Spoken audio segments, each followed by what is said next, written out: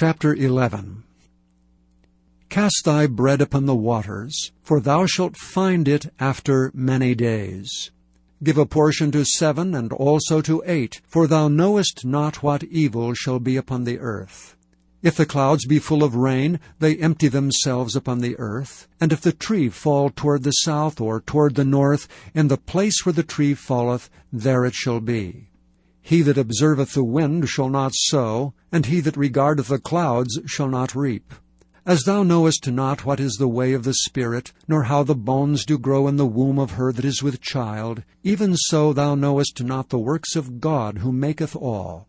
In the morning sow thy seed, and in the evening withhold not thine hand, for thou knowest not whether shall prosper either this or that, or whether they both shall be alike good.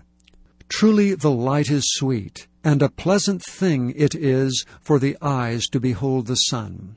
But if a man live many years and rejoice in them all, yet let him remember the days of darkness, for they shall be many. All that cometh is vanity. Rejoice, O young man, in thy youth, and let thy heart cheer thee in the days of thy youth, and walk in the ways of thine heart, and in the sight of thine eyes. But know thou that for all these things God will bring thee into judgment.